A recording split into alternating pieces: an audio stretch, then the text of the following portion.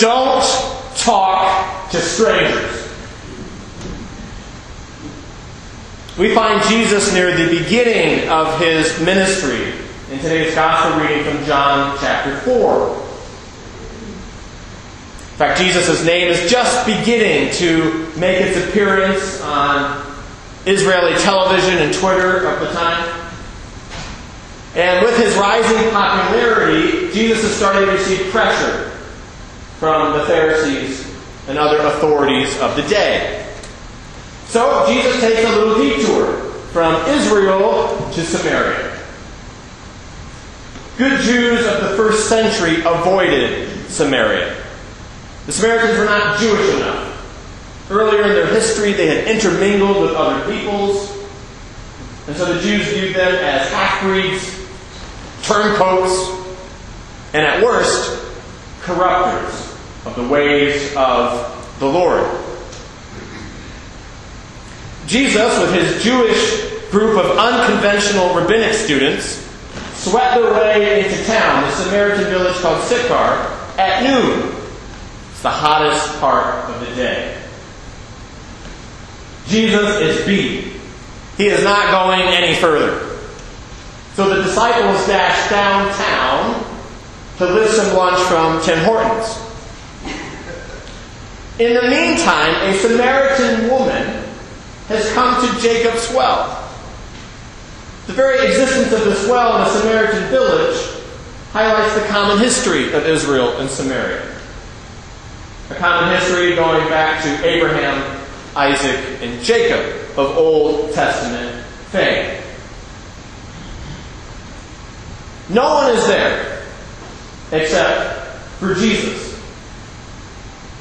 No one is there because the women of the village come to get water during the coolest parts of the day, not the hottest. But this Samaritan woman has come when the sun is sizzling.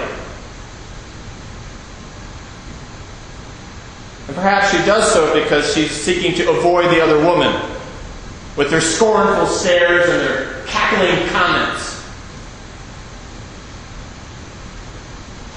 While the Jews scorn the Samaritans, it seems that the Samaritans were quite able, like people in every time and place, including ourselves, to scorn one of their own. Jesus breaks the social rule that said Jews don't talk to Samaritans. Jesus broke the rule that said honorable Jews, especially rabbis, especially spiritual teachers, don't talk to women in public. And Jesus breaks these social rules by asking for her help. He says, "Give me a drink." This reminds me of a bad joke. Did you hear about the sensitive burglar? He takes things personally.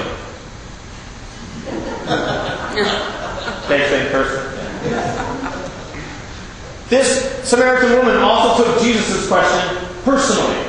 How is it that you, a Jew, could ask me, a woman, and a Samaritan, for a drink? Jesus' social rule breaking leads to a tremendous conversation between two people that should not have happened. They discuss the nature of worship. Should it happen in Jerusalem, or should it happen, as Jesus talks about, in spirit and in truth? The Samaritan woman shows herself to be intellectually astute and spiritually curious about the questions. Now, it's true that at first she's not exactly sure or getting what Jesus means by living water, but she's seeking, she's interested, she's been waiting for the Messiah. And then Jesus tells her something he tells nobody else in the entire Gospel of John. He tells her very plainly, "I am He. I'm the Messiah." Well, the disciples come back from Timmy's, smiling and joking, until they see Jesus talking with a Samaritan woman. Then their smiles turn to confusion. Then their jokes deflate to silent embarrassment. They're so embarrassed that they quickly change the subject and say, well, what about food? What about food? And they have this conversation with Jesus about food, and they're confused. They think somebody came by and slipped Jesus a Happy Meal from McDonald's, or they were in town eating.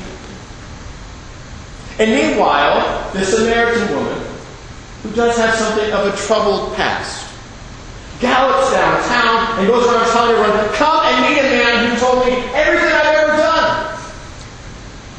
And how do these Samaritans, some of whom scorn her, how do they respond? Well, bring out the bongo drums and play the trumpet, because this whole crowd comes down to the well to see Jesus. And he stays 2 days in forbidden territory, teaching about the kingdom of God. And many of these Samaritans come to recognize him as the Messiah, the promised one.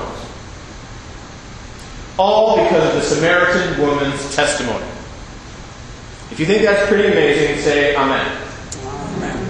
All because Jesus said to her, give me a drink. If you think that's pretty amazing, say Amen. Amen indeed. That reminds me of another bad joke, and I'm full of those, as well as full of some other things. I kept wondering why the baseball was getting bigger. Then it hit me.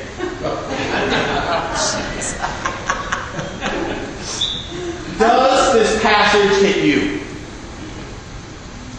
When is the last time you said, give me a drink? When's the last time you broke that social rule that says, well, nice people don't talk to those people? When's the last time you broke that social rule that says, just ignore that person and keep walking? When's the last time you broke that social rule that says, mind your own business, somebody else will help? When is the last time you asked someone, give me a drink? And if it's been a while, you may indeed need a shot of Holy Spirit living water. Because guess what, folks? Christians, disciples of Jesus, are called to cross boundaries and break social rules that nobody else wants to cross or break for the sake of loving neighbor. If it's been a while, you may need an extra helping of the food of doing God's will. That's the food that will endure. That's the bread that will not perish. That's the strength you and I need to get out of our little worlds with our comfortable routines and start talking with the Samaritan woman of the world. Whether they're next door, down the road at the reserve, across this country in some place with economic depression, or across the planet with starving villages. When is the last time you said, give me a drink?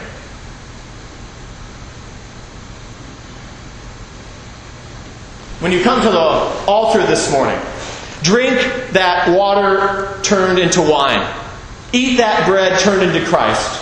But then go in peace to talk to that stranger, to have a conversation with that Samaritan, to help that neighbor, to love and serve the Lord. All because as Christians, you and I have received and given the gift of God's love. And with God's help, you and I have been entrusted to share that gift with others. If you think that's pretty amazing, say Amen. Amen.